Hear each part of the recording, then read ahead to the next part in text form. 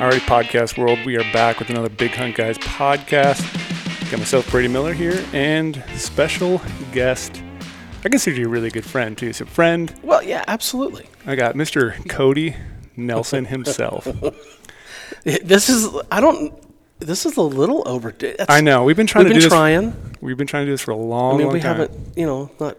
It's kind of hard for our schedules to mesh to get you over here. You're Mr. Jet Setter. And I'm kind of always gone a lot, so. I know. But we're finally here. Finally got the optics guru himself. How do you like that title that Jay Scott always gives you? Optic guru? It's funny because it started a long time ago. And he would always ask questions or what, we would always be doing stuff, and I don't know, it's kind of just stuck over the years. Because the guy you can just call up, pick brains about optics. He would always describe me to somebody else, at wherever I was working at the time, and say, go see my guy. He's the guru, whatever. So I don't know, it just kind of stuck. But I have fun with it, and people seem to have fun with it. And can I get a shirt made that says optics guru and then Cody Nelson? I don't know. Maybe we need to put one of those out there, I guess. But yeah, it's because I like it as well. Yeah, my whole thing is that anything to do with optics, I love. Yeah. So what really excites you when it comes to optics? Is it helping people with optics? Like, did you just love glassing back in the day and just started falling into this, or? To be perfectly honest with it, I remember. I've always been around binoculars. I don't care if it was riding around in the truck with my dad when I was, 3 years old and watching him do it, or I always thought it was just kind of cool. Mm-hmm. And we would, and I always thought when I was a kid, you'd hear it 10 or 12 years old, and my dad would say, yeah, we were glassing some bucks, or whatever he would say, we were glassing all day, or, it just didn't seem, whatever it was. And it just always kind of stuck with me. I always kind of thought that was a cool thing to do. And, I remember it probably really set in on the first Coues deer hunt I ever went on, and I went with a really good friend of the family, Marvin Smith. And he and my dad used to coach football together back in the day, and Marv, he took me out, and I remember it was raining, and he had this little tripod and everything. It was kind of, I'm looking at him like, what's he doing? This is so cool, and we found bucks that day, but I had a horrible time finding them. And everything I did was laborious at best to try to figure out what animal he was looking at. It wasn't overly distant. It just was where that deer lived. It was just hard to see. And I had borrowed. I can't remember. I had borrowed on that hunt. I was carrying a set of Bausch and Lomb. I can't remember. They might have been elites on that hunt, but my mom, it was kind of a gift, if you will, a birthday gift or whatever. And this was a December hunt, and then I had a little I borrowed a pair of little 9x25 loopholed binoculars that were the green. Oh yeah. And even back then, even on a compact set of binoculars, I was like, man, these are this glass is so much better than that glass, and it never even dawned on me, And then I tried to figure out, I got myself a little tripod, it was a little Coleman tripod. It was a pound. Oh yeah. Super wobbly. The legs didn't articulate or anything, but I was trying to figure out I used to drape. Just on a little tiny ball head. Just try to put them on there? I would just try to drape them over. And, we didn't have mounts. Yeah. Those things, they were just so few and far in between. And the machining side of things hadn't even come close to getting started yet. So how far do you think optics have came? And since you started glassing way back in the day till now, are we spoiled? Oh, 100%. Just absolutely spoiled right now. Because, and I don't think, look, the good glass...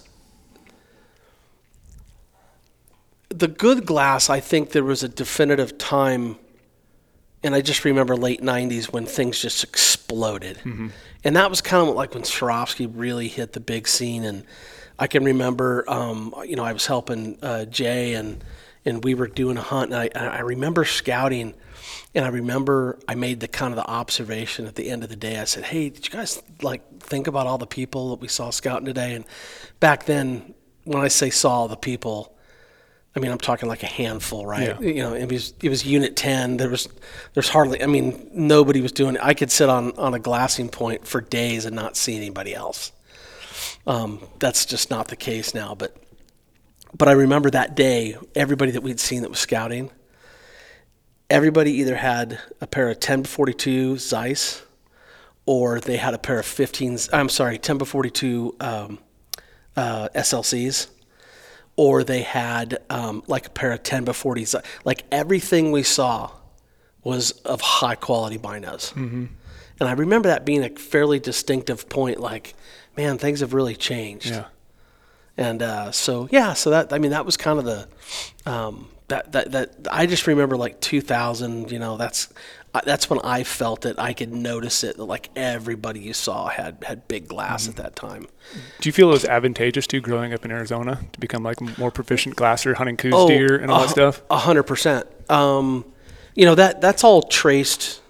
And I say traced. I'm sure somebody could do a history of it, and there's been a few people around that certainly could probably tell it better than I. But I used to hear the stories because my dad used to be a principal in San Manuel. And San Manuel, that's right at the foothills of the Static Analitas and the Galeros. And both of those that's like the Mecca. I mean, that's literally the heart of Coues deer country in Arizona. Yep. So I remember distinctly my dad traveling down to Jensen's, in Tucson, and he was talking to an older guy that said, you need to, if you're glassing, if you can't use this, and it was a 1560 Zeiss, by the way. Yep. And back in that day, I think they were like $1,500. And then, and so he said, if you can't use this, you got to have a set of 1050 customs, Bushnell customs. And that at the time, I think that's what all the game and fish guys were given. Okay.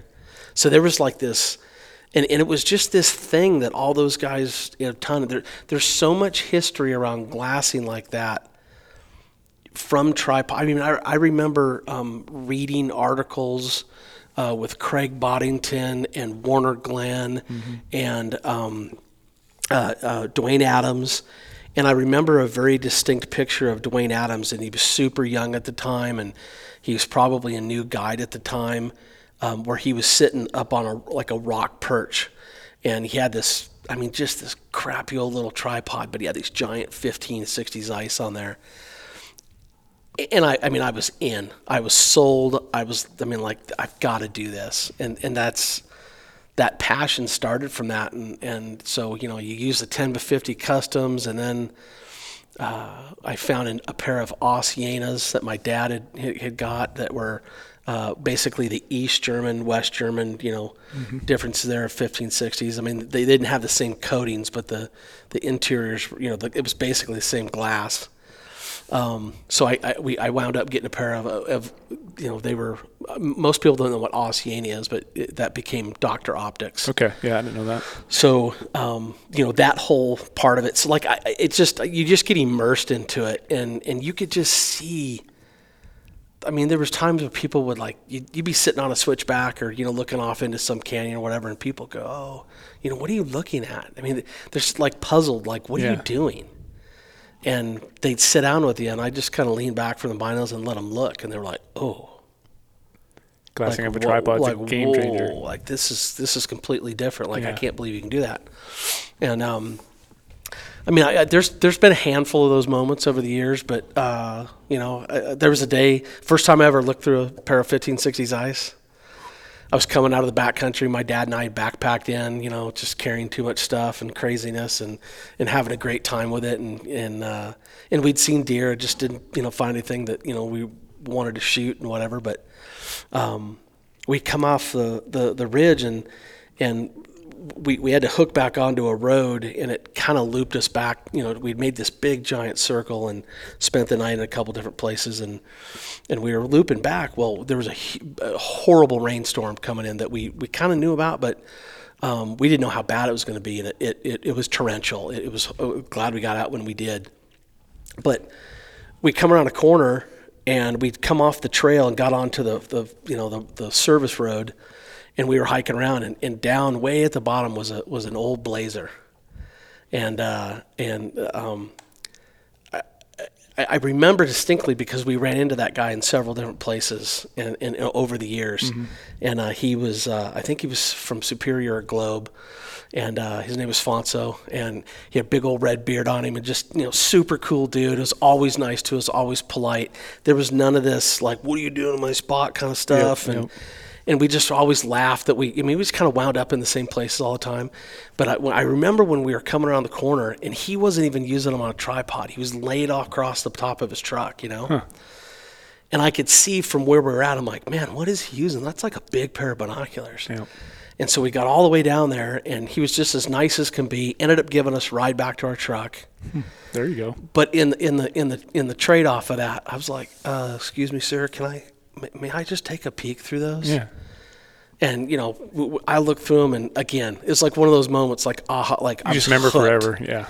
I'll never forget that, and that's still one of my favorite pair of binoculars today. Just the Poro Prism binocular it's superior at moving light. Mm-hmm. So I just wish we could take today's glass, and if people would accept it, do Poro Prism, and man, they'd be incredibly. I just think they'd be incredible. Do you wish, or maybe do you have like a collection of super old optics at your house that you just like have sitting there, or maybe you sold some of yours? Like, dang, I wish I kind of had that thing now, just to remember the good old days. Or, I've got some stuff hanging around, and some of it was with my dad, and my brother's got some stuff too, but we don't have a ton of it. It's not like collector stuff, yeah, but exactly. I've got a couple pieces that are cool. That my kids could go out and use them today and be way farther ahead than what I was. Yeah. But yeah, so Brady, when all that's, I just love getting behind glass. I love spending. I know there's something about spending the time. That's that solitude. That you can watch nature, quiet, be nature, and I try to turn the phone off and enjoy what we're doing. And but I think the biggest reward is in the drive now. Without a doubt, it's that text that you get when a guy, regardless of whether he's upgraded his optics or whether he's a new hunter that didn't have a clue what he was doing or whatever, that you've just kind of helped get into that. I've always, I don't know. I don't know that I think maybe I invented the wording, but I certainly didn't invent glassing on a tripod. But get good glass. Yep. I don't care if that's upgrading from the blister pack at Walmart to, I don't care if it's $100 or $200 or $500, whatever that upgrade is. Putting it on a tripod and be methodical and slow down, and some of those things are debatable, but just in general, if you'll do those three things, I promise that you'll see more game. Yep, I know. So it can be a complete game changer for me as well. Because like you sit there back in the day and you think you're glassing really effectively. You're glassing up your knees. If your elbow's perched up, or you're just got done hiking and you sit down really quickly and you start glassing, you can start feeling your heartbeat or your breathing bounce it up and down. Oh, absolutely. And then you throw those suckers on a tripod. Oh my God. Well, and really the thing that it's a force multiplier. It's exponentially creates. It takes the effect. Like just say for instance, if you only have a 10. So what? Mm-hmm. If you put it on a tripod, it exponentially magnifies what your effective range is. So, why not? Because I think you're more focused, dude. 100% you are. You're dialed on the task at hand, and you're not worried about stabilization at that point, and you can literally just lock in that spot and look for animals or start panning around. It comes down to eye fatigue, and people don't think of their eyes is constantly your eyes are constantly working, to light and the images that you're seeing, and if you do that all day and you're not having the optics steady, well, no wonder why you want to put Visine in them and take a Yeah, exactly. or drink a beer and hang out, Yep. like Just relax, calm or down somehow. just close the eyes for a while. But I mean, I think that's the biggest thing is that I learned. I don't know when it was, I guess, but there was just something about having somebody walk back in the door and go, "Hey, man, like you changed my whole like hunting experience. Like I didn't know what that felt like." Yeah, that's super rewarding. And because I don't know, I've been that guy that's gone walking everywhere and then gone, "Oh man, we didn't see a deer today," or whatever. Yeah. And you think to yourself, man, if you can let people see more and have more. I mean, think about all the kids that get to like hang out and glass with their dads now, and I mean, I've known all kinds of different kids that have just like taken it to it really, really well, and they're better glassers than we are. Oh yeah, those young eyes that we don't have anymore. Oh man, my kids got eagle. Yeah, I mean they're super, super talented. I mean, it's just that whole thing of giving somebody that experience. And I don't think that changes for me. I don't care whether it's 30 years ago, the first time I laid, eyes on a really good coos buck, or whether it's a spike, or whether, it was last year on a hunt. I still get excited. Mm-hmm. Like I mean, you're hitting each other like, "Hey, I got one right here." Like what? I just never. Every single time, it's the same excitement. Yep, I love that. It's the best. And so Brady, in short, that's really, I just get off on helping people. Yep, that's what I've always liked about you. Because I've known you for a long time, even before we started working at GOHUNT here. And one thing I've always appreciated is I can literally pick up the phone, text you, call you, and you instantly respond and answer questions. But you answer them in a way that's very understandable. You break things down very easily, and you don't give me a BS answer. You give me straight talk truth of what you're thinking at that time, or what basically my experience are. It's not rocket science. Mm-hmm. And I really appreciate you saying that. And I'm just trying to listen to people and what they're doing. Yep. Because some people just need to be turned in just a slightly different direction and go, and they're doing great. And other people, quite frankly, some guys are just intimidated by the whole thing and they don't have a clue. And so I just try to listen to what they're doing. Mm-hmm. So that's basically like if you get a customer who calls you up and it's like, "Hey, I'm going out west and I need a pair of binos. I don't know where to start." Like, how do you kind of break that down for that person on the phone to kind of give them their best choice? Or do you kind of try to weigh out, like, where do you hunt normally? What's your hunting style? Do you want to cross over a piece of optic like you use in both places, or you just want? Well, I think that, again, it's about slowing that process down and going, okay, so are you a guy that's just coming out once? Or is this going to be a yearly thing? Or you get, like so many of us, we get captivated by it, and that happens all the time.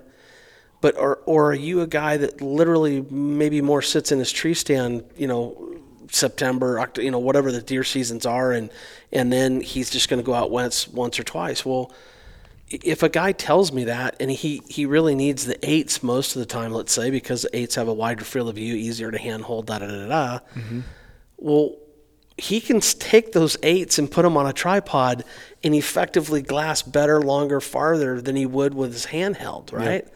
So sometimes it's just about like, if you can't spend that money, or you're not trying to spend that money, or whatever you're trying to do, you're trying to just be more effective, get a tripod. Yeah. Mount your binos on a tripod and figure that out. So there's a whole ways to go about doing that. And it's, again, to me, it's just about listening. It's less about ego. And to me, it's just trying to figure out that equation, how to solve it for that person. Yep. And maybe that's what I do, is that I just take each one of those guys to heart and go, okay, there's things that I don't know about that I go ask people's expertise. Yep. And this is how I like to get information. So I try to do that with them. Yep, that's good. So obviously we're going to dive into a ton of optics questions because I got the man here. I knew you were going to do something. This is going to be a full podcast full of exciting optic stuff. I just want to let people know too right now because we're going to talk about some optics and gear. So we want to try to get the best gear in your guys' hands. So you guys want to sign up right now for Insider or Explorer. We have a special little promo code going on, promo code podcast. So what that's going to do, sign up for Insider. You're going to get 50 points back to the GOHUNT Gear Shop. So that's $50 you can use in GOHUNT Gear. So what's great about that too is like, guys can start saving up these points when they buy things. You could buy a backpack, you could buy a pair of optics. You'll see a points thing next to it. Those points are points back in the gear store, and 1 point equals $1. So guys can start saving up their money by buying other gear, buying just food or boots, and all of a sudden, save up money for some optics, save up money for some tripods. So use promo code podcast for Insider. You get 50 points back. You just want our Maps Only membership Explorer. Use promo code podcast. You get 20 points back to the GOHUNT Gear Shop. So we're all about getting the best research tools, map tools in your hands, and then giving you a kickback in the gear shop because a lot of times, like we're talking about right now, having some certain pieces of gear is going to benefit you on a hunt, whether it's optics, whether it's boots, whether it's anything, and just picking up the phone, talking to Cody, and picking his brain about, tripods, binos, spotters, and I'm sure you get a ton of questions all the time. What do you think is the most common question you probably get overall? It's probably hey, I'm out east heading west. Yep, you get that a lot. What to do, and I think that's probably the most common. The other common one is hey, I've had these binos for a long time. It's time I upgrade. Okay. So between those two, it really, quite frankly, is that, and then you've got rifle scopes in there too. But I will tell you that, well, in my opinion, I think it's not a mistake. It's just not knowing, or maybe you're just not involved with it as much as we are. But the idea that somebody has to have a spotting scope to come west it's ridiculous. Yeah. So would you say? And I'm not making fun of anybody, but I get that question so much that if when they don't use, because I use a spotting scope maybe 10%, 15%. I mean tops. Question. I mean, we just don't use them that much. I'm using it to validate, verify. Like, is it a deer? Is it not a deer? Is it a buck? Is it not a buck? Whatever you use it for, I'm still only using it I don't.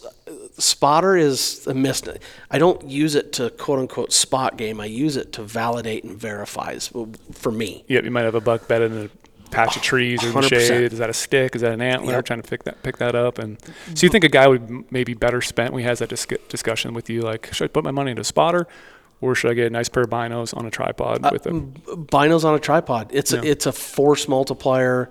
Exponentially big. I mean, those are the things that are going to help you see more game immediately. Because you're using those, like you said, 90% of the time you're going to be on binos, and you're putting a stock on an animal, you're going to be using binos as well. Yep.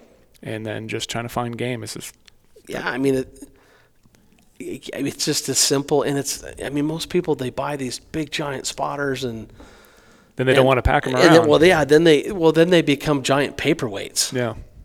And they're like, well, I don't even know why I bought that. And that's, when you and I have talked about this before, but that's why when people ask me about, well, hey, should I just buy a pair of 15s or 18s or something to if I really want to look at long range? Absolutely. Yes. Yep. So you say, no doubt. Use whatever is going to be more effective for you. And spotting scopes you got to be patient with them, and you got to use them to get better at them. I mean, I know you can use patches for helping your eye fatigue and your facial muscle fatigue because people can't squint or do whatever for long periods of time. Super remote looking like a pirate. I totally get it. But that doesn't always, I just don't think that's always the answer. I think if people use, bigger optics, or more magnification on tripods, I think they'll see more game and be more efficient and be way happier at the end of it. That's the way I look at it. Speaking of glassing off a tripod, I know I get this question a lot, or people look at photos like, oh, you're using that tripod backwards with your binos mounted on it. Do you always have the handle forward, or do you have the handle backwards? Okay, so and is there a correct way? Well, there's no correct way. That's the answer I was hoping for. I think you do it however it works for you. Me personally, I'm always handle forward. Yep. And the reason for that is that generally speaking, if the tripod is here and I have my hand on the trundle, right, where all three legs come together, I can kind of set my hand and move that, that way. I'm not saying I've never done it, but a lot of times, like I can't have them where they just kind of go back into my chest like that. I'm a big, broad guy, and it doesn't work that way for me. But some guys like to have that the handle come back to them and turned all the way out, and where they can kind of hey, look, I don't care how you do it. Yep. As long as you're making your transitions and the glass is smooth and your stops and starts knock yourself out. If that's the way you want to do it, there's nothing wrong with that. Yeah, I always like having it forward because I always try to have my handle on the right side. That way I'm taking like my pinky extending and I'm kind of grabbing it like it's a ball head in a way, and then I'm kind of just working it up or down.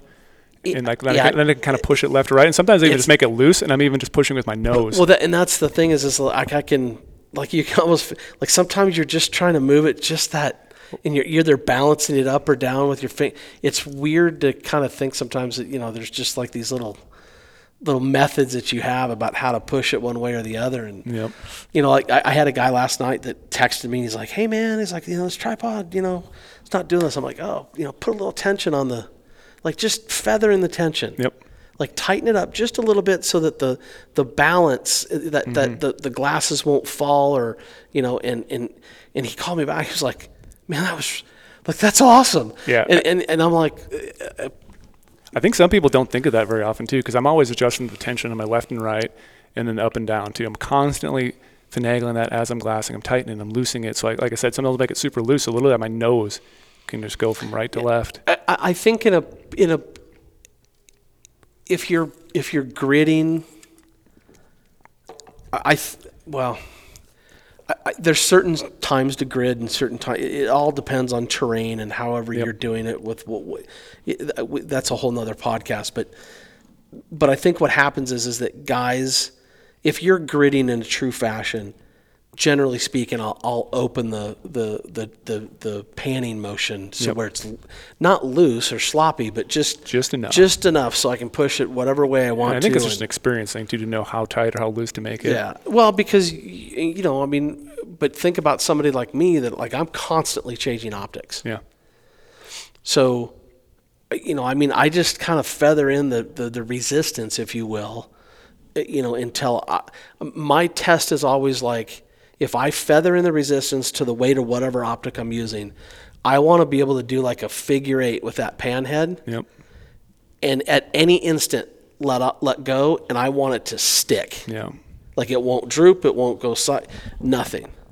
So if I can do that, then I don't need to do anything else. Okay, I'm going to ask you a question. It kind of puts you on the spot, maybe, because I heard this from two people now recently. Okay, I'll preface. Maybe I'll just ask you the question. Okay. And then I'll do my little response here. When you're gridding, let's jump on gridding really quickly. Okay.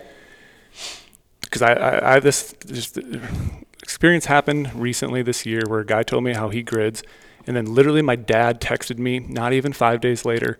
It's like, hey, I was watching this military YouTube video, and they're talking about how they grid and how it was totally opposite of what I do. And this other guy, Joel Turner, told me the same exact way. So I want to hear your grid. I was always doing it before. So do you grid left to right or right to left? I would almost always tell you, if I had to think about it. First of all, because you read left to right. First of all, it's always the terrain. Okay. Yep. But I would tell you in a general fashion, I do like I read the page. Yep. That's what I've always done too. And then Joel Turner told me, because he's big military background, that if you do it right to left, if you do it opposite of what your eye and your mind naturally do, you will slow your mind down a little bit more. And then so you start to pick up little things a little bit differently. That. And then so my dad sent me the same, so YouTube, I probably have it on my phone right now, but some military guy was explaining that same thing, how they grid right to left and they do bottom up. Because it just slows everything slightly down. So it's like, because when you go right to left, you might just scan really fast because it's like a natural movement. Where if you go the opposite way, your mind just doesn't want you to do that. And so you're doing a little bit slower and you're picking up some stuff. So I thought about that and I was like, I started doing that a little bit more. I think there might be something to it. First of all, I don't. There's not a right or wrong way for sure. First of all, I've got some old military stuff that was given to me years ago that I think that's an interesting thing. Yeah. And I'd almost like to go back to reference some of that to go, is that legit or not? But I think what's truthful about that is I don't care what you do. If it makes you slow down when you need to slow down, that's the discipline. That I would tell you that 9 times out of 10, 99 out of 100, guys typically glass way too fast. Way too fast, 100%. Look, take a field of view, let your eyes scan the entire field of view, move to the next one. Overlap, and constantly if you do it if you do it left to right to left, I would tell you that I typically let the terrain dictate that to me more than not, because if I've got a slope coming down, your eye will naturally want to go through that, because I always, you just get into that thing too. Like I always go, well, what looks, when you've done it. And again, I don't try to come off like I'm a know-it-all, but when you've done it so long, I can look at a mountain and go, what looks deery to me? Exactly. You start right where the goods is. It's hard to explain sometimes, but you just know from experience. And you know what? What's really funny is that I can get to most any place and go, I'm going to start right there. And just based off of that, I will always, and again, light being good, I will always start in that place, and I will go to the other places that look the same way. And what's really funny about some of those is that I laugh at myself for that, because there's places that I go that I'm like, that's incredible looking. I'm like, never seen a deer there. Never seen. And then there's other places that look deery, and there's deer all over it. So, but I would generally tell you that I try to let the terrain.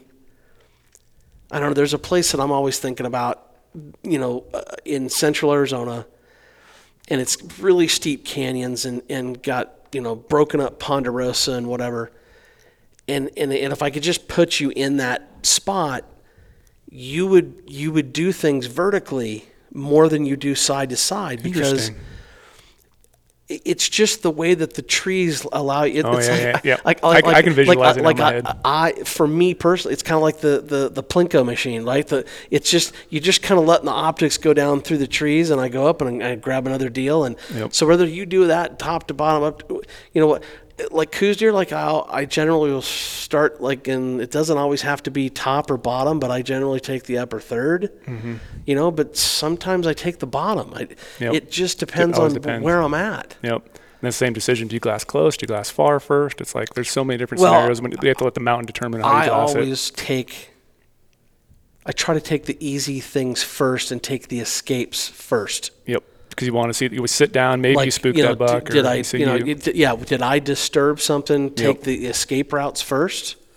Look for the big things with the wider field of view optics, and then, as you start, So there's definitively a method to that. But like if you got a hunting partner, well, one guy is taking the escape routes while the other guy is getting the big optics out and doing that. And so, like you just said, that good teamwork thing right there. Like that's a good strategy. Even 100% that is. If you have some bigger optics and you're really good on the spotter, maybe you have your friend in the morning. He's just a spotter guy. He's looking those far places because he might have a deer escape or go into the trees, and you're kind of doing that close work. So that's why optics is super fun. There's so many different cool strategies we can talk about. Again, it all comes back to there's no right or wrong. And it's, there's,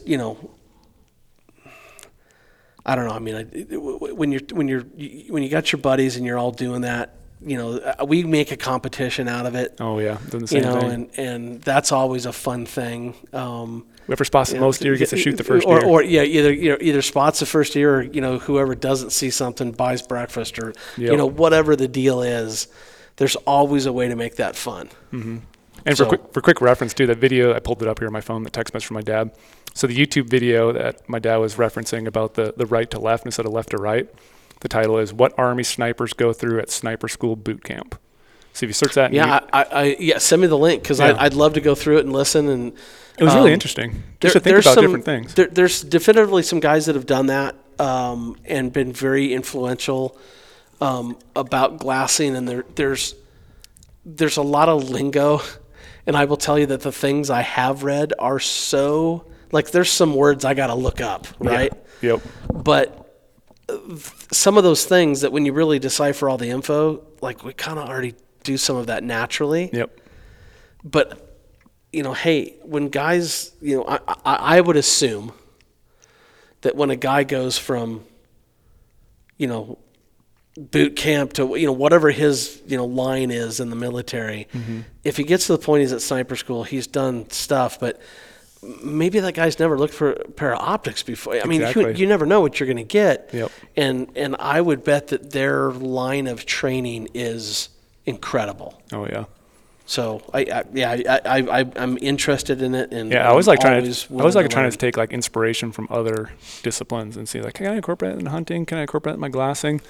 And I bet you probably do the same thing I do. I haven't talked about this much, and this is an article that I've been kind of writing for a little bit, so I'm just going to tease it out there right now.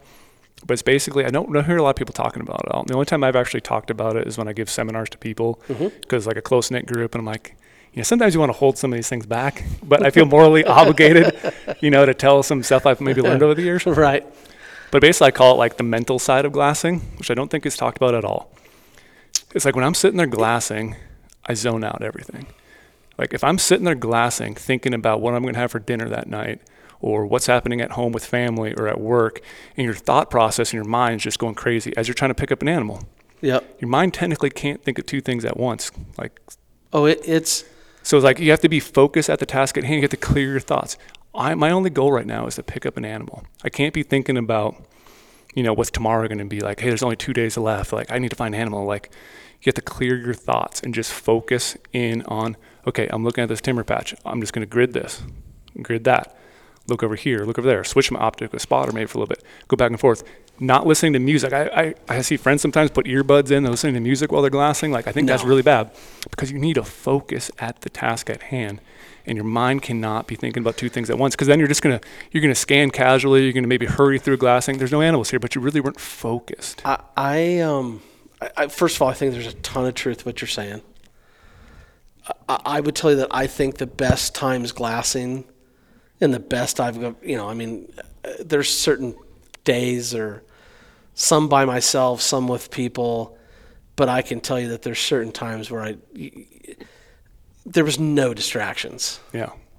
And, God loved the cell phone, right? I mean, we all love them. Put those things away. Don't be checking service. But it's hard because, if I go glass in the morning before work starts or something like that, especially as we get, Arizona's, ridiculously hot right now. So, I try to scout, like now that it's August, like I try to scout in August, September, and then, there'll be some breaks in there. And then, I'm always gearing everything up towards the, to the October hunts, and then gearing everything then to the, December hunts. So it's typically in some form of stage like that. So, I would just tell you that I think some of my best times that I've ever had, there was zero distractions. Yep. I wasn't being texted, every 5 seconds, and I call it going black, or black ops, or they ghosted. Like, I think that's sometimes enjoyable, because you're not texting what you saw. It's just you're just off the grid for a little while. Yeah, and I've even succumbed to it sometimes. You get up on a high glassing knob. You've been hunting for 2 days. You're like, do I have cell phone service? And like, that's kind of the worst thing to do at that moment, because you need to be. You're out there hunting. But I think that there's something that you're talking about too, that people ask all the time, like, how long do you glass? Or first of all, I'm always prepared to glass from literally civil twilight to civil twilight. Like, I just love it. Yep, I'll stay as long as I can, and I'll do it, and I'll sit in the same spot. If I know that there's something that I should be interested in, then I'll stick around. And if I've seen deer in there before, then that's what I do. Yep. Because in certain situations, like, if you see a whitetail buck and you've seen him, in August or September, if he's not eaten by a lion by that time or whatever the deal is, that deer's not going anywhere. He's not moving. Pick him up. He lives right there. I don't know. I think we've always said like, kind of 400 yards, 800 yards on either side of that. I mean, their home range just isn't that big. And so I'll glass as long as I feel like I've, torn it apart. Yeah. And there's days that you do that and you see maybe 2 deer, and then you go back in 3 days later and there's, you've seen deer all over the place. Like, where were they? Yep. So there's all those scenarios that keep a guy like, is he seeing deer? Is he not seeing deer? But mentally though, I'm just always like, I will glass as hard and as long as it takes to produce what we're trying to do. I think you gotta think of it too as a mentality. Like, you got to be present at the task at hand. You got to be present in the glassing moment. And I've even done it before, like, not to be mean or anything, but I've even told like my brother or my dad when I'm hunting, like, hey guys, you guys just got to chill for a little bit. I just want to, we can have fun conversations when we're doing other things like late at night, but like right now I am focused and I'm trying to find you guys a deer. So just maybe I'm just going to go over here and go glass by myself a little bit just so I can collect my thoughts and just be present. But like, they might have conversations about like, oh yeah, where are we going to go next? And I'm like, you almost can't think about where you're going to go next because we're here right now. And I think really like clearing your thoughts and glassing, it opens the door. You put that bino on a tripod, like we're saying, and you do all this stuff right. You're sitting there glassing and you just clear everything away and just focus. Well, I mean, like I think, like I read a lot of these, books about like mental management and like this thought processes and like how these champions, how they go about their training and their work ethic. And it's like, I think it all like, you can incorporate a lot of that stuff in hunting. I think there's absolutely some truth to what you're saying. Yeah. But like I would tell, so not to pick on anybody, but, whether you're listening to a podcast or, whatever, I get it. Like, I understand. Some people might actually help them. But, I mean, whatever floats your boat. But I cannot begin to tell you how many times I've been sitting somewhere. And, you can hear, like, the stream below you. Mm-hmm. And you can hear the birds, and all of a sudden you hear, like, a rock kick or whatever. Yep. And I'll swing the optics over in that general direction and be like, you gotta be kidding me. You're present in the moment, and because of that, you picked up on a little bit of clue. I know, but if you've got headphones in and you hear something like that, there is no way possible that you ever would have known that rock just kicked up over there and that deer snuck in and snuck out or whatever before you ever knew it. Yep, I've done that deer hunting before. We have deer up in these like high little rock outcroppings or shale, and all of a sudden they kick a rock down by accident. Like boom, you pick up on it like 800 yards away. Well, I mean, I can't even think. I mean, I will tell you this right now. If it had not been for being able to hear, that big bull that we've talked about in Arizona, that I think is still my unicorn bull and giant, Michael Parks killing it, with Jay as the guide and the whole thing. That bull, I never would have seen that bull if I had not had my ears. Yep. Because the first thing there was the kick of the rocks from the cow being pushed through an opening. That swung me over there. And then he growled like it was like the most guttural. I mean, if you didn't hear that, and I guess I know there's different times people do different things, but I just would tell you that if you're not listening, I think for me, I don't want the distraction of the music. No, I go hunting for a reason. I don't want anything. Mm-hmm. I want my thoughts. That's for me, but I think it's helped me find a lot more than it's ever hurt me. I can tell you that. Mm-hmm. So another, even though I want to keep going on that, because that's like you said, we could go on a whole podcast. And I think you're headed down the right deal, and we can talk about that for sure. That's why I like having you on.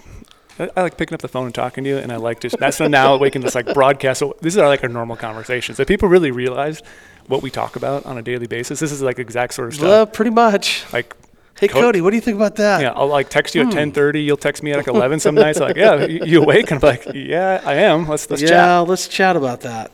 But what are we going to do? One of the other questions I'm sure you get all the time, I want to know your preference or how you kind of walk people through the situation is, so even though you said, you'd rather have binos than spotters, but for the guys who really are looking at upgrading their spotter, you always have the question, angled versus straight. Oh, well, Okay, so first of all, I'm always inclined to use a straight spotting scope. Okay.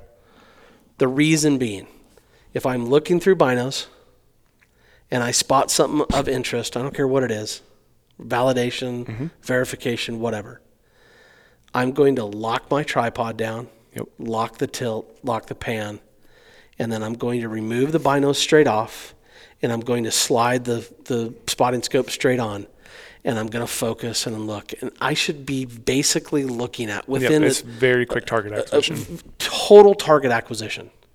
That's it. Yep.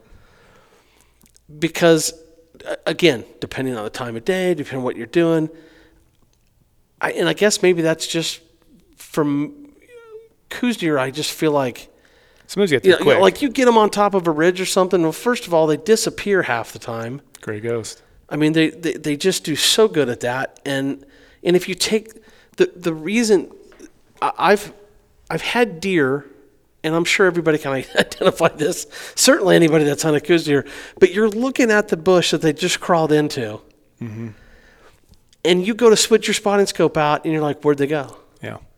Only to figure out that deer, literally has been in the bush the whole time, and now all of a sudden, so if I just had put the straight spotting scope on it and looked straight at it, it would have, I would have known that the deer didn't walk out or didn't leave or whatever. So I just target acquisition for me is the most important thing. Yep. Now, truth be told, so everybody, all the guys that are like, getting mad at me at this moment, I'm not saying that the straight is more comfortable. It's not more comfortable. Yeah. But I'm saying because I'm only using these spotters X number of percent, 10%, 15% max. Yep. I don't care about comfort at that point. I know that guys like doing certain things, and I'm not. It's not about arguing about it. It's just a matter of what's important to you. If target acquisition is the best through a straight, then use a straight. Yep. I'm pretty coordinated with that stuff now. Like I can look on the side of a hill and I can swing it angled over and look into it and go, I'm pretty much on. But I still had to take my binos off, drop the tripod, slide the other on, and then look down into it and make sure I'm in the same spot. And it, some people go like, well, God, how quick do you have to be? Well, sometimes you got to be quick. Sometimes you got to be pretty darn quick at that. Have I ever told you the story about my brother and his complete hatred towards my angled spotters? Oh, this ought to be good. Yeah. So, like, we're sitting there glassing, picking up deer, with binos. He's like, oh, I think I got a good deer. Give me your spotter really quick. And he never packs his spotter. He has a straight swirl. He always just keeps it, back in the hotel or whatever. Cause he's like, I got my big one. I'm going to always carry it because it's a little more light gathering, So I hand him my spotter, which is an angled. So then he has to do the same thing you're talking about. Take his binos out, put it on there. Has to drop his tripod. So everything is messed up. Like he lost exactly where it's at. And he's trying to look through it. And he just is so frustrated because he has to look down through it. He lost where the animal's at because he had to slide his straight spotter because he's so used to a straight. And several times he has threatened to take that angled spotter and chuck it down the mountain. He's like, I hate this thing with a passion. He's like, you will never get me. If you gave me one of these, Brady, one of your old ones, I would sell it and buy a straight instantly. He just can't do it because that target acquisition and his way is different. And he's so used to a straight, he absolutely hates it. And I'm trying to walk him through the benefits, and he sees it, but he's like, dude, that straight's just so money. I can just put it right on there. People used to accuse me of like, well, how do you know you don't use a straight? I'm like, well, or use an angle. And I forced myself, for an entire season to take an angled. Testing optics, doing the whole thing. I'm like, okay, I'm going to keep doing this. Yep. And I'm not saying that there wasn't moments that they were more if you're sitting on the desert floor looking up, I get it. Yeah. I mean, I use a BTX, and I love looking through a BTX or the Koas, or I have no problems looking through the angleds. Yep.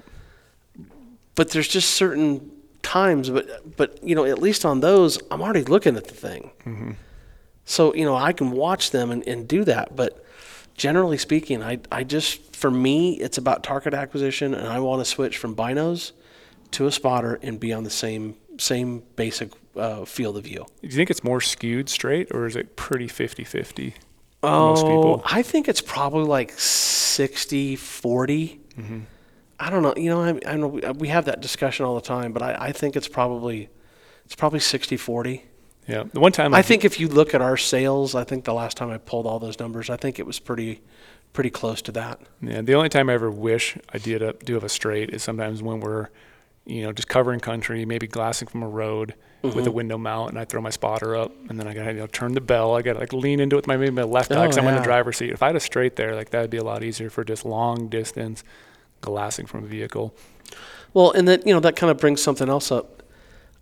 I don't stand a lot when I glass. Yeah, because it's less stable. So a lot of guys are like, well, I'm 6'4", and I don't know what you're 6'5" or what. Yeah. So, and I get it. Like if you use an angled, truthfully, tripod can be a little bit lower. Tripod be lower. You don't have to have it.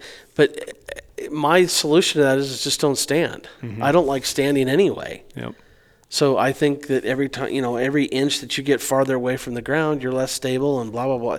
And there's a lot of people that's what they want to do. They may have a bad back, they may have a situation. And I don't know, maybe they just, they don't have an attention span to do that. And I'm not making fun of it. I'm just simply saying, hey, again, at least you're using tripod. Exactly. But I would just always tell people the lower you get with a tripod, the more stable it is. Mm-hmm. One of the funny things, too, about talking angled or straight, there's one circumstance. I was archer hunting deer, and I glassed up this buck, bedded in the sagebrush. Just the tips of his tines were sticking out. And he was kind of close, but I really wanted to put my spotter up and dissect this deer. I was like, do I want to waste some effort stalking this deer? I don't know whether deer's around there to blow up. So I can see some extra tines, and there's other deer there. So this is one of the greatest benefits of an angled. I don't think many people do it very often, but I was able to lift my tripod up just above the sage. Instead of straight, I have to pick up and more of my head profile will be above the sage. Right. I turned the bell all the way down, so I'm just laying underneath the sagebrush, still being able to glass. And I was like, this is where another benefit towards the angled is. I didn't have to get my profile above all the vegetation, but that's just a one-off use case too. But I just kind of laughed at myself. I would flat out tell you whatever works. Whatever works, yeah. Whatever gets the job done. Yep. But yeah, so I get it. I mean, there's certain instances that all those work and are favorable, and I would just tell you pick the thing that works best for you, and go with it. Yep. That leads me to another question. Oh, I'm full of answers. I hope. I don't know if this is okay to say nowadays with our PC world, but sometimes when you're talking about optics and optic quality, is it the user or is it the glass? So is it the Indian or the bow? Well, okay, so look, here's the thing. So, look, optics are not magic. Mm-hmm. And I say this all the time. You take a guy and give him a good optic in a tripod and put him in a place he's never been, he's bound to find deer. Yep. But you take a guy that is, really experienced and knows what he's looking for and the movement and the give him the natural setting and go, hey, find deer in this. The guy that's got the more time behind the glass, he's probably going to find deer faster and quicker. No matter what he uses, he could probably find it. And so I would always tell you, it's, I think it's the glasser, but I think what happens is that the better glass you use, the better it heightens all those things that you do well. Mm-hmm. Look, you give me an okay piece of glass, I have enough experience. I know how I'm going to maximize that glass. Yep.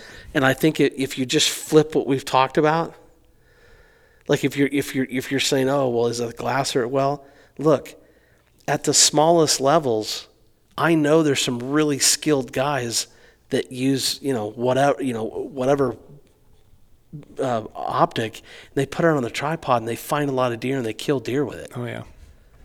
So, again, I've never ever have I just said, oh well, to be this you have to have this. Yep.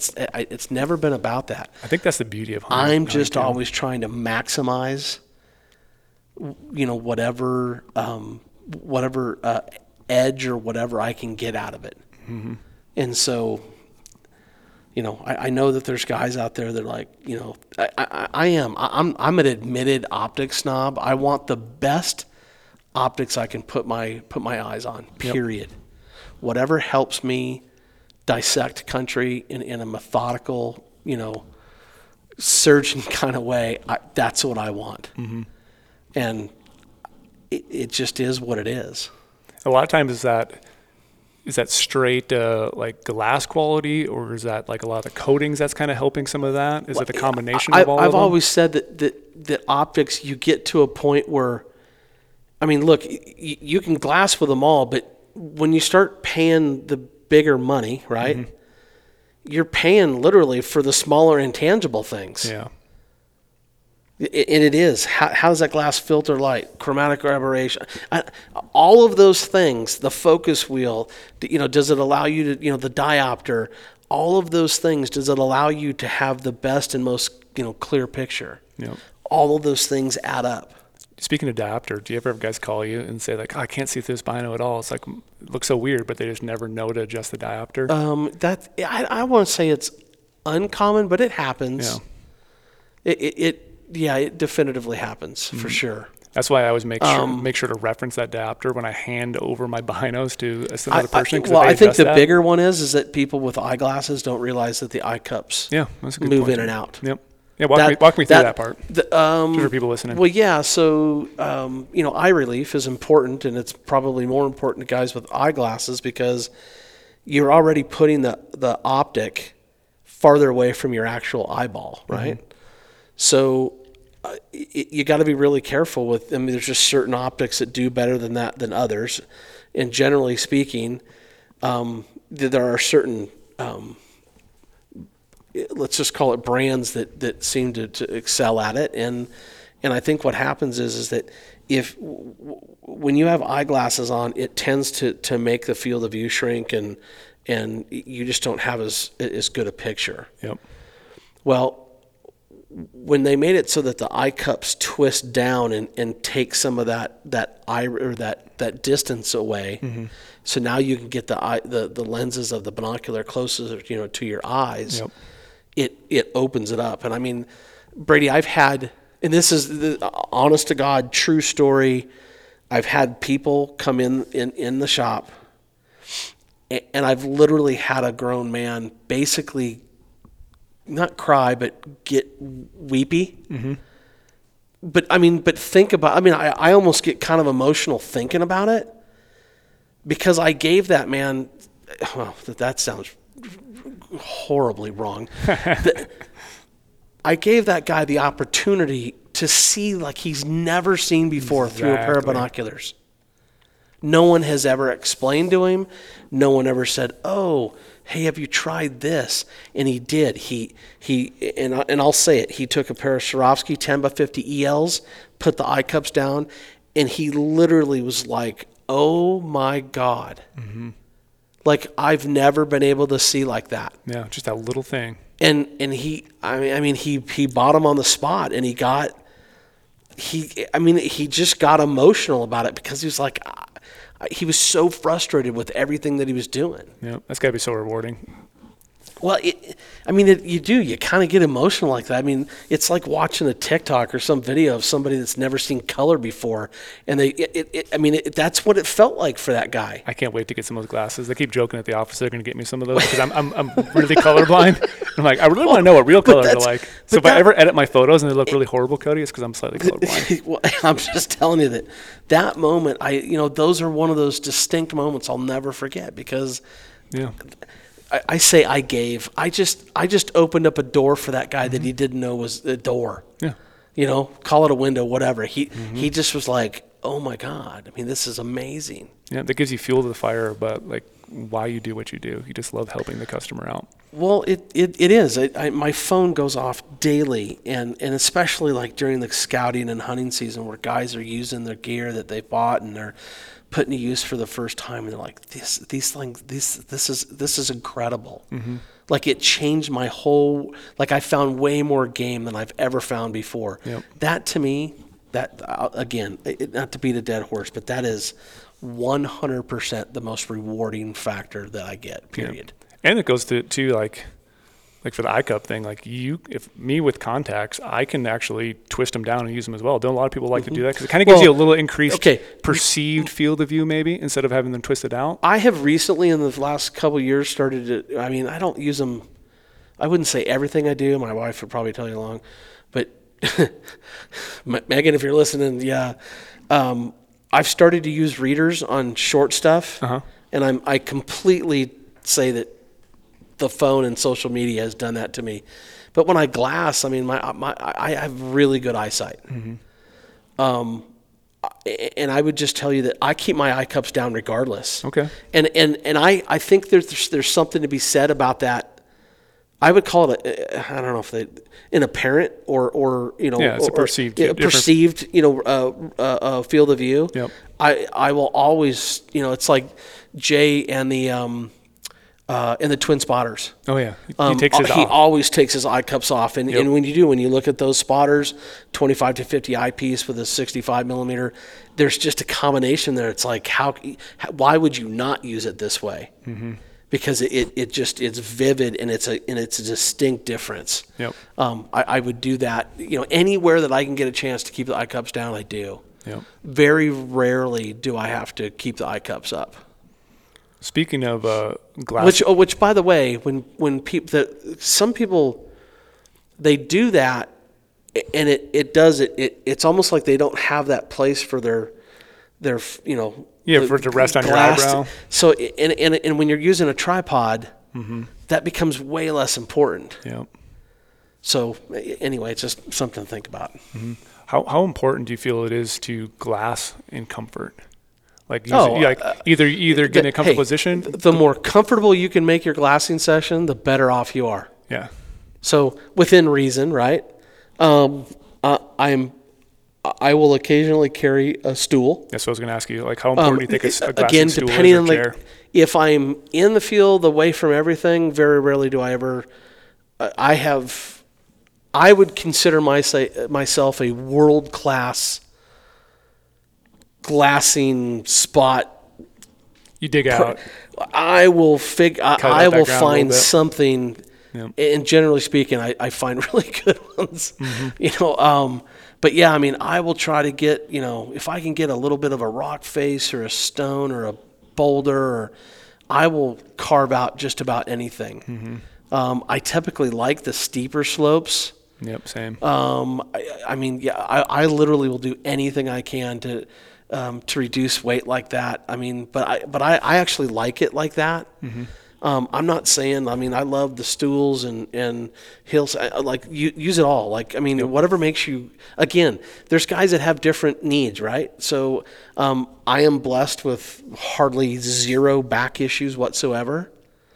And so I can sit, leaning forward the whole time. I can, I just think it's, some guys like the chairs. I think you use whatever helps you out. Yeah. I absolutely 100% always, no matter what, have some form of glassing pad. Yep. Now, whether that's I've seen guys take the like turkey seats. I've seen guys take the with a little back chair. Remember those old? I don't even know if they still make them, but those heated like seats that you would sit in your deer stand on, but they get hot. Like I've seen guys use those. I've seen just about everything. Yeah, those little chairs you could take like sporting events that have a little backrest on. I've seen guys have their wives like make them. My brother uses, and still, it actually. And Wade, if you're listening, I know he knows this, but like he's a gear nut like that. But he uses a Wiggy's pillow. Well, because he's got a pillow to sleep on, and he uses a Wiggy's pillow to glass from. He's done that for years. Yep. I always try to explain to people too, the more comfortable you be while you're glassing to a point, the better off you're glassing, because you're not going to ever, like, you sit there, you glass for a while, you might get tired or exhausted because you're sitting on a rock or you got something underneath you and you're like leaning over. And then you're going to pull your eyes away from the optics. What are you going to do when you do that? You're going to kick back and relax, and your eyes are on the optics. You're not finding the animal right now. It all comes back to if you took, and this is the nutshell. This is like the keys to the kingdom right here in my eyes. Okay, if you took the time, and let's say you were going on a 10-day hunt, if you took the time from day one, first light day one, last light day 10, and you took the time and added it up for every stupid little adjustment that you have to make, comfortable, not comfortable, eyes are getting, whatever, add all of it up. And I think we would be shocked to figure out how much time that if you got like a bonus round and they said, okay, you get, this is what you get left in light. Yep. I think we would be shocked as to how much light we would get back at the end of that hunt. Mm-hmm. And to me, all of this that we're talking about, 1,000% is to maximize that time. Yep. Because you think about it like, look, I've got a wife, 3 kids, 2 dogs, a house. I've got all that stuff going on. And I only get to go out at, X amount of time. Yep. So whatever I have to do to maximize all of that stuff 100% to keep me behind the glass so that I'll do whatever. And I just think you just make whatever, and I would just tell you like comfort foods on the trail. Yeah. What's your favorite glassing snack? I don't know. Pop-Tarts were always a good one. Are always a good one. They are. The problem with Pop-Tarts is they always get cracked. Somehow one way or another they get cracked. But you're like a sour gummy guy or like a Skittles? Not a M&Ms? ton of sweets, but always the mini Snickers are always good, or like the Milky Ways or whatever. I mean, just some of those bags like that, just simple stuff. Mm-hmm.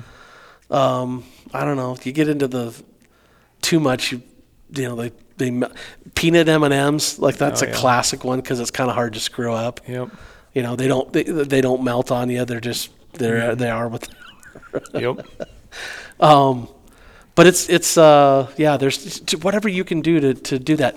If you're going to take a nap, have your buddy glass while you're, if you're watching water, you're in an area where you haven't seen a lot of movement, and maybe the moon's, bad for you at night, and the deer are nocturnal, and then the deer are going to feed, or they're going to water during the day. Split up. Tell your guy to take a nap in your glassing, and then flip flop. Have you ever fallen asleep glassing? Oh, I've done that a lot. And they actually is a fat dog heavy? Yeah. So I'm just in my binos. All of a sudden, like Neville's like, "Hey, Brady," and I'm like, "Whoa!" I just snoozed off. The worst one is, so I always love the guy that glasses so much that he falls asleep, that when he looks at you, he kind of has the ring. Like his optics are so awfully dirty that they have like mascara on him. Yep. That one to me is always the favorite one. Yeah. If that guy, you got to keep that guy motivated. Yeah. You got to I've always seen it before where like my brother was starting to glass, all of a sudden I see his optics start to like pick up because he's starting to lean heavier. And I'm like, Bryce, wake up. Yeah, I think back about, God, this has probably been 15 years now, something like that. I was glass one time and I got the chills and I just felt like nauseous and like 4 hours later I wake up and my buddy looks at me and he's like, "Are you okay?" And I said, "I don't know, man." I said, I felt nauseous and like something, I don't know what happened, but he literally was like, "Dude, I was about to call your brother. Like, I thought you were going to die." Like, I mean, he's like, "I've never seen you sleep." I mean, we've literally, spent hundreds and thousands of hours glassing together. And he's looking at me like, "What is going on with him?" And like, I went through like a full blown sweat or whatever happened. And by the way, we weren't drinking the night before, the whole thing. And I just had one of those moments. I got outdoors, I guess, and somebody was telling me to take a nappy, I guess, and I did. I think one of my favorite things is when I actually pack a stove with me to glassing knobs and make a little bit of coffee, make tea, make some bone broth, something hot. I can sit something there hot. And just that's life being lived right there to me. Well, I will take I've got one of those smaller Yetis. And I will take, especially if we're just doing day hunts or whatever, I will stop by whatever the Circle K is, and I will hit a hot chocolate, and I will dish that up. Good pro tip there. And flat out 100%. There's times when it is, and most people don't give Arizona credit for being cold. But I don't care. You can say it's a dry heat, but it's a dry cold, and it can bite you. Yep. And there's just those certain times when when we get below the 20s and down into the teens and whatever, and you're sitting there glassing for 4 hours in the morning, you need a little pick me up. I feel you. And that's a good way to that hot chocolate does it just about every time. So, but those are.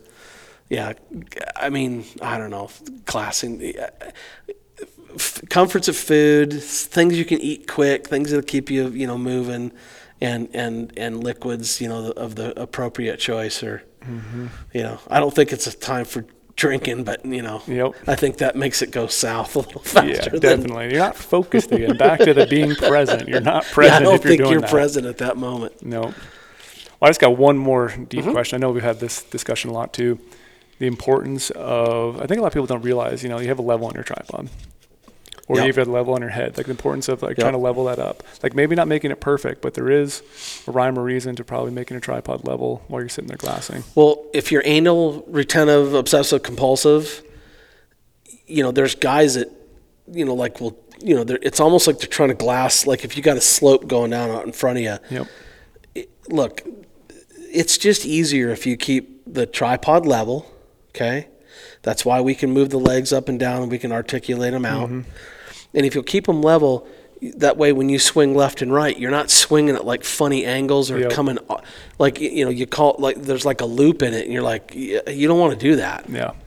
Because what happens with that is that certainly on certain tripods more than heads more than others, you've got to constantly you either got to loosen it up and then tighten it back. That you're just causing yourself more movement. Yep, because that tripod or the glass is always going to want to rotate. I just like angle. keeping everything as angled as possible. I would tell you there's a couple things that I hate to say bug me, but I'm loving this part. Well, but there's just certain so you'll see guys like extend their legs all the way. Oh yeah. And they're out all the way, and then they're like down below, and it's like. That's not where the strength is in the tripod. Like the strength comes from when they're I don't care if it's 45 or whatever, but when you splay them all the way out and extend them, and then the optics it just gives them flexes on those smaller legs way too much, and I think you're kind of asking for it to not be stable. So I would tell people that it is kind of a. Try to keep the tripod legs up underneath you a little bit, not straight up and down, but just a little bit. And then I try to, for as much as possible, not to use the center post. I still want a center post. Yep. Just because so I can make little adjustments. Yeah, but you'd rather use those legs. But what I would tell you is that when I see legs, right? And I see most of and like let's say a third or more of the height is coming from the tripod head. I don't care who you are, don't care what you're doing. I know that tripod is not as stable as what it should be. No matter how heavy that tripod is. Period. Yep. And to me, you're just making it less effective. Yep. So I would rather extend the legs farther and get it closer and have I just would always do that. Yeah, I'll throw a third one on there too. One of my pet peeves is when guys are trying to lengthen their tripod up to get that right height. They're doing the shorter legs first. So the shorter legs, the legs at the bottom, they're going to be your thinnest legs. They're going to have the most flex. So you got to start at the top. You want those thicker, heavier legs. You want to use that length first before you ever go down to the bottom legs. I think when I sit down, I always thinking, okay, well, depending on where the slope is in front of me, right? I always take that and hold the trundle about where I want to be, and then I extend the middle leg, to where I know it's going to stick, and then I go outward, back. So typically, the leg, depending on the terrain and what you're doing, or in the rocks or not. Generally speaking, like most of the time, I only have to put down the middle leg. I don't know, 6-7 inches, something like that. And it really doesn't have to go down that far. And so I think that's, guys make that mistake where they they think they all have to be even and they splay them way out, and I just don't think it's necessary. Yep. So, I mean, yeah, another thing I always do is I glass so much that I got used to, like we said, like knowing the handle's on the right side is facing forward, but that little lever, the tension lever for the center post, I always have that on the left side. yeah. Every time when I set mine down, mine's on the left because I'm glassing like this, and if I have to move it up quickly, I would can quickly typically adjust tell it. you that mine's rotated so that it's on the right because I have my hand would be Yep. out here. Yeah, so It depends on what you're used to, but like when you glass so often, you'll figure out Right. these little small details of like Yep. you realize I do that the same all the time. I must do that for a reason, and it just makes it so you remember where everything's at all the time too. and this again, it goes back to this whole thing. That's why there's nothing wrong in this. Yep. Do what works for you. Do what works and remember what you're doing. So every time we get, because there might be a quick instance where you have to lift that tripod up and you're fumbling down below trying to figure out where your levers are. But if you use your tripod, use your binos enough, or spot or whatever, you'll realize where all those different parts are on it. That's why I think it's like one of the benefits too, is just getting out and scouting in the summer so you practice more with this I gear. always think that people, the other one that drives me nuts anyway, well, it's not my problem because I try not to have it happen with me, but so your plates and whatever you're connecting, your binos to, so I want everything congruent, Yep. like, away from me. So like I notice sometimes you'll see a guy that's got his plate on his, on the bottom of his bino adapter or, whatever he's using, and it's cocked like by, 15 degrees, and it's like you can see him fighting it over there. It's like, well, come here for a minute. Yep. And you get him all lined out, and you line this out, and you lock that down, and then when you slide that on, the whole thing is again, when I lock my tripod down and I go to take one off versus that way, I know that my, if your spotting scope is not congruent, the plate, and I maybe we should back up a minute. The plates that on the bottom of your whatever apparatus you're using, the bino adapter or the spotting scope, if the plate isn't congruent with the foot that you're attaching it to, it's just creating more time for you to find whatever you're going to find. And so I'm just always real careful with those. I even go one step further because, again, not to throw my brother under the bus all the time, but when I got my brother set up with optics, he had his old window mount. So I converted them all over to Arca Swiss. Everything's Arca Swiss plates on the bottom. So it fits with the VA5 head, spotter and tripod, all that same thing. But then when we're in our vehicle moving around, his old window mount is like a Manfrotto foot.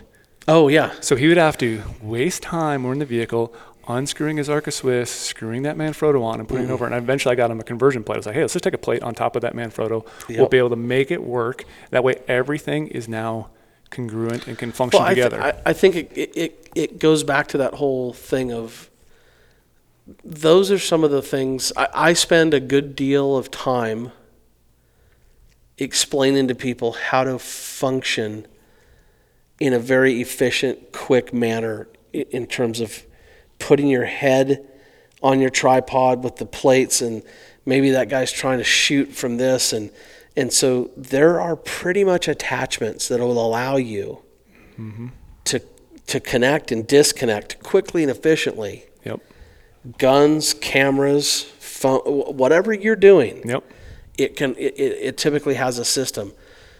I would tell you that they're like guys that frequently call and go, I've got like 8 people that glass with me and they're all using different stuff. Okay.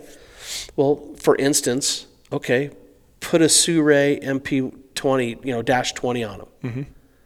Because you put that on top of that head, however you connect it. Yep. Now you've got Arca Swiss on the whole thing. Yep. And that's what I've also tried to do is like my hunting partners who I hunt with all the time is mainly my dad, my brother, and my brother's best friend. I have gotten them all converted over the same system. So let's say that one day I leave my spotter or I didn't bring my 15s, my brother has them. I can just borrow his, throw them on my tripod. That way we're all the same. That way no matter what type of optic we have, it works on every single one of our kits.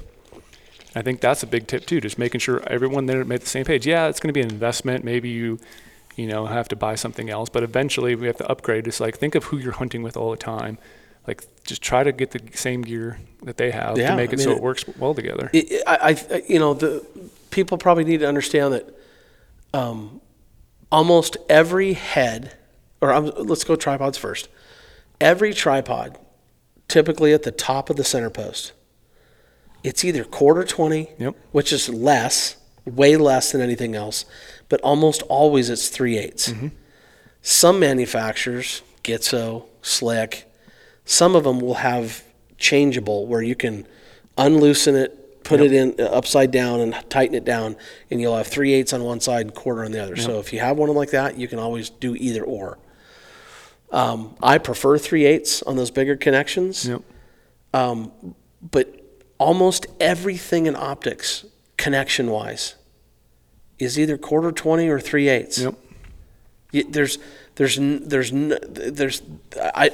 I very, very rarely see any other measurements when you're connecting one quick disconnect part to the other. They're just not there.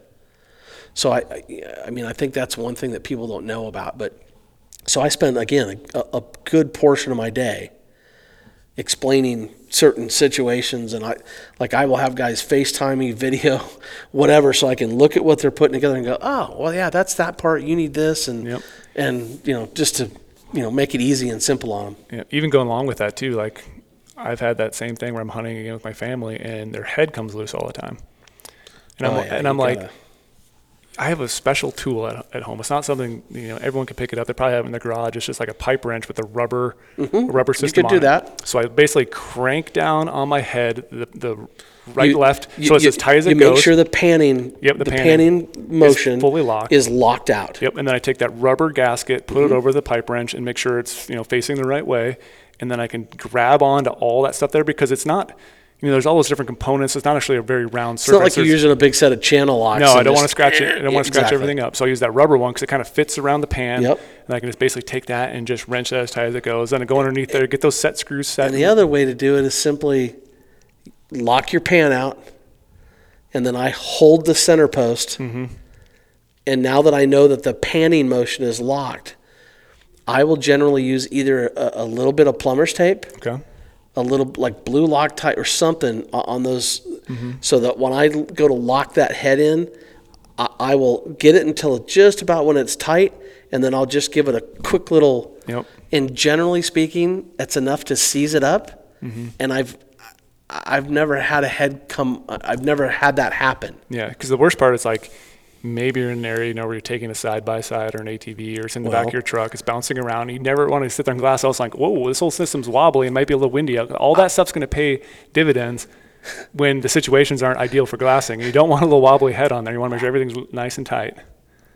I think I'm qualified to say that pretty much when it happens this way, when stuff falls off like that, it's generally operator error. Oh yeah. It's the you didn't solidify it. And if we can do that, you can get rid of a lot of mistakes. And that's why, like right now, it is summer. It's off season. Yeah. It's important to go through your gear, make sure all your plates are tight, make sure you have all the plates you need, make sure your head's tight, make sure your tripod legs are in working order. 100%. Go through your gear right now. Most people, I think, probably neglect that in part of your like gear maintenance section. Yeah. We've talked so much about optics cleaning, just make sure everything's clean before you go hunting. You've seen some optics sometimes. You've given me a very hard time about how dirty I keep my stuff. So now I'm a lot better. I clean my stuff regularly because I don't want that sticking on there. But it's just like taking the time to go through your gear. Yeah. I mean, keep the bodily functions off of them. That's all I got to say. Yeah. All that food and stuff that just falls in my binos when I actually have my bino harness open, the snacks. Well, the chew leaf, the licorice, dots. Yep. Like just you think to yourself, how do you do that? Yeah. Like how do you get that on there? Yeah. And it's all the time. Dirty eyelashes. Yeah, exactly. Like you get little beard hair that's falling on there. But there's certain people that have just way longer eyelashes that are constantly making marks. They've got an oil on them, and I've seen that. Or you're hiking and the person in front of you is kicking up a bunch of dust that's going to your eyelashes. You blink on your optics all the time, and I've kind of seen it all. Yeah. Yeah. That's why you're the optics guru, Cody. I try very hard. Well, no, it's a lot of fun doing it. I can tell you that. But I learned. I will tell you this: the other part of the job is I learn something new every day. Yeah, you're talking to cool people all the time. I mean, and like you said, the biggest reward is you get that text or an email that some guy Yep. said, hey, because of this small little thing, you might have thought it was small, but you educated me on something. I got a certain piece of gear that worked well for me, and then they have that nice photo afterwards, and they're just all smiles, and they're like, 100%. you assisted in my hunt. You weren't there, but you were there. I was there. In some way, shape, or form. I was there. Yeah. So how can people reach out to you if they have some optics questions or Quite simply, optics at GOHUNT.com. Okay. Yeah, I mean, that's the best way, and that comes in and filters through the main system, and I just tell people, like, if you got questions, give me some time to answer them, and we will get to you. I work very hard at answering all my phone calls and all my messages. I try to do them all in the same day. Some people love the fact that I call in the evening. Very rarely do I get anybody that doesn't like that, but I will try to follow up with any phone call I can during that same business day. If I can do it, I will. I just want to emphasize too, like I said at the beginning, like, use you as a resource. You are very knowledgeable, and you're always willing to pick up the phone. Like I said, I bug your brain all the time. Yeah. You talk all the time for a reason. I want to pick your brain and learn about things because, I've been doing this for a while, but there's still things I learn all the time. And even this conversation right now. Well, but the thing is that just, and I say this to people all the time. Hey, look, I'm not interested in just taking your money. Yeah. You want to have them a good experience. If you want to either learn something or, and some guys will be like, well, I want to do this, and I'll say, okay, well, if you're doing that, well, what about this scenario? And by the time, I've had guys just be like, wow, well, I thought I needed, and I'm like, well, no, here's what you need. Mm-hmm. Have you thought about that? Oh, no. Well, yeah. And then they'll call you back and they'll tell you what they want to do. Yeah. And to me, it's just about it's about placing that person with the right gear that they've described to me that they're trying to get it done. Mm-hmm. Yep. I mean, and I would tell you that rifle scopes is typically the one that really messes people up just in terms of first focal plane, second focal plane. But they just they just don't know where they want to go. So you try to help them and be like, hey, how far are you trying to shoot? Yeah, everyone doesn't need a 25 power scope. Yeah. What are you trying to do? What are you trying to accomplish? Mm-hmm. And when you weed through all of that, you finally figure out, well, that guy was, he's been shooting deer at 100 yards for his entire life, and all he wants to do is shoot, like 300 to 500 at paper targets, and so you find out where a guy wants to be, and so you help him down that path. Mm-hmm. And there's a lot of different ways to get to those places, and I would just think that we try to do that really efficiently and with good quality gear. Mm-hmm. You're a good guy, Cody. I always say, I can't say enough. I appreciate your friendship. I appreciate your help, and just your willingness to pick up the phone when people call you and help people out. Give me a call. I mean, that's what I'm here to do. Well, no, what you're here. Look, here's the truth. If I wasn't getting paid for it, people still call me anyway. Yeah. So that's the level of passion you have. I'll do anything to help somebody, get out in the woods and glass and enjoy themselves. Yep. And then while you're here, though, this has been really fun. But now we have to go do real work, Cody. You're here for a couple days. I know. Shooting content is I'm putting you to work finally. We got a bunch more optics videos coming up. I might be a little rusty. We haven't. I mean, COVID and all that stuff. We kind of get a little. Might have to get the one-shot Cody back. One-shot Cody's definitely here. He's here. We'll see. Yeah. There's gonna be zero editing in this podcast. You nailed it. And so stay tuned. We're going to do a bunch more optics videos with Cody here on our YouTube channel. And then also we're going to have Cody put some more pen to paper here coming up too. We got some cool article ideas we're working on. We have a big project. We're not going to leak it. You know what the project is. We're not going to leak this project, but we've been working on something for a very, very long time. Yep. And I think we're about ready to release it. That'll definitely be a game changer when it comes to helping you out pick a certain gear. Yeah, it's educational and helps you decipher what you need and what's going to work best for you. It's basically our little baby brainchild that you and I have been talking about for so long. Yep. And we're going to get this thing done here, and it's going to be absolutely amazing. Yeah, with the new website and we finally have a good home place for it. 100%. We just got to put more little ideas down and shore it up, but it's like I said, it's something you want to keep your eye out for. So I definitely wanted to Absolutely. tease that because, like I said, we've been working on that for a long time, and I think it's going to help people a lot. I think it's going to answer a lot of people's questions. And I mean, we're still here for you, but it's just going to be able to kind of give people the definitions that they need to have, Yep. and then they can apply those definitions to what works for them. Yeah. So I don't have a timeline on when that's going to happen, unfortunately, but you guys just stay tuned. We'll definitely make a lot of announcements about it, and It's coming. it's coming. Like Yeah. I am really like you said, I'm starting to get goosebumps talking about it because like it's going Well, to be one of those things that's just going to add some value and help people out, and it's what we do on a daily basis. Just trying to Isn't knowledge everything? Yep. Knowledge is power. Power is more deer on the wall, more meat in the freezer. Yeah, we will have some fun with it for sure. Yeah. Well, I appreciate you jumping on the podcast with me. It's been a Yeah, long no, time coming. I know we've tried to a couple times and just gotten sucked into Yep. meetings and fun stuff, but this will not be our last. I can No, I guarantee want to you. make this more of a regular thing with you because, like I said, I had a big scratch paper here of chicken scratch I wrote Yeah. down. We didn't even cover half of that stuff I want to know. talk to you about.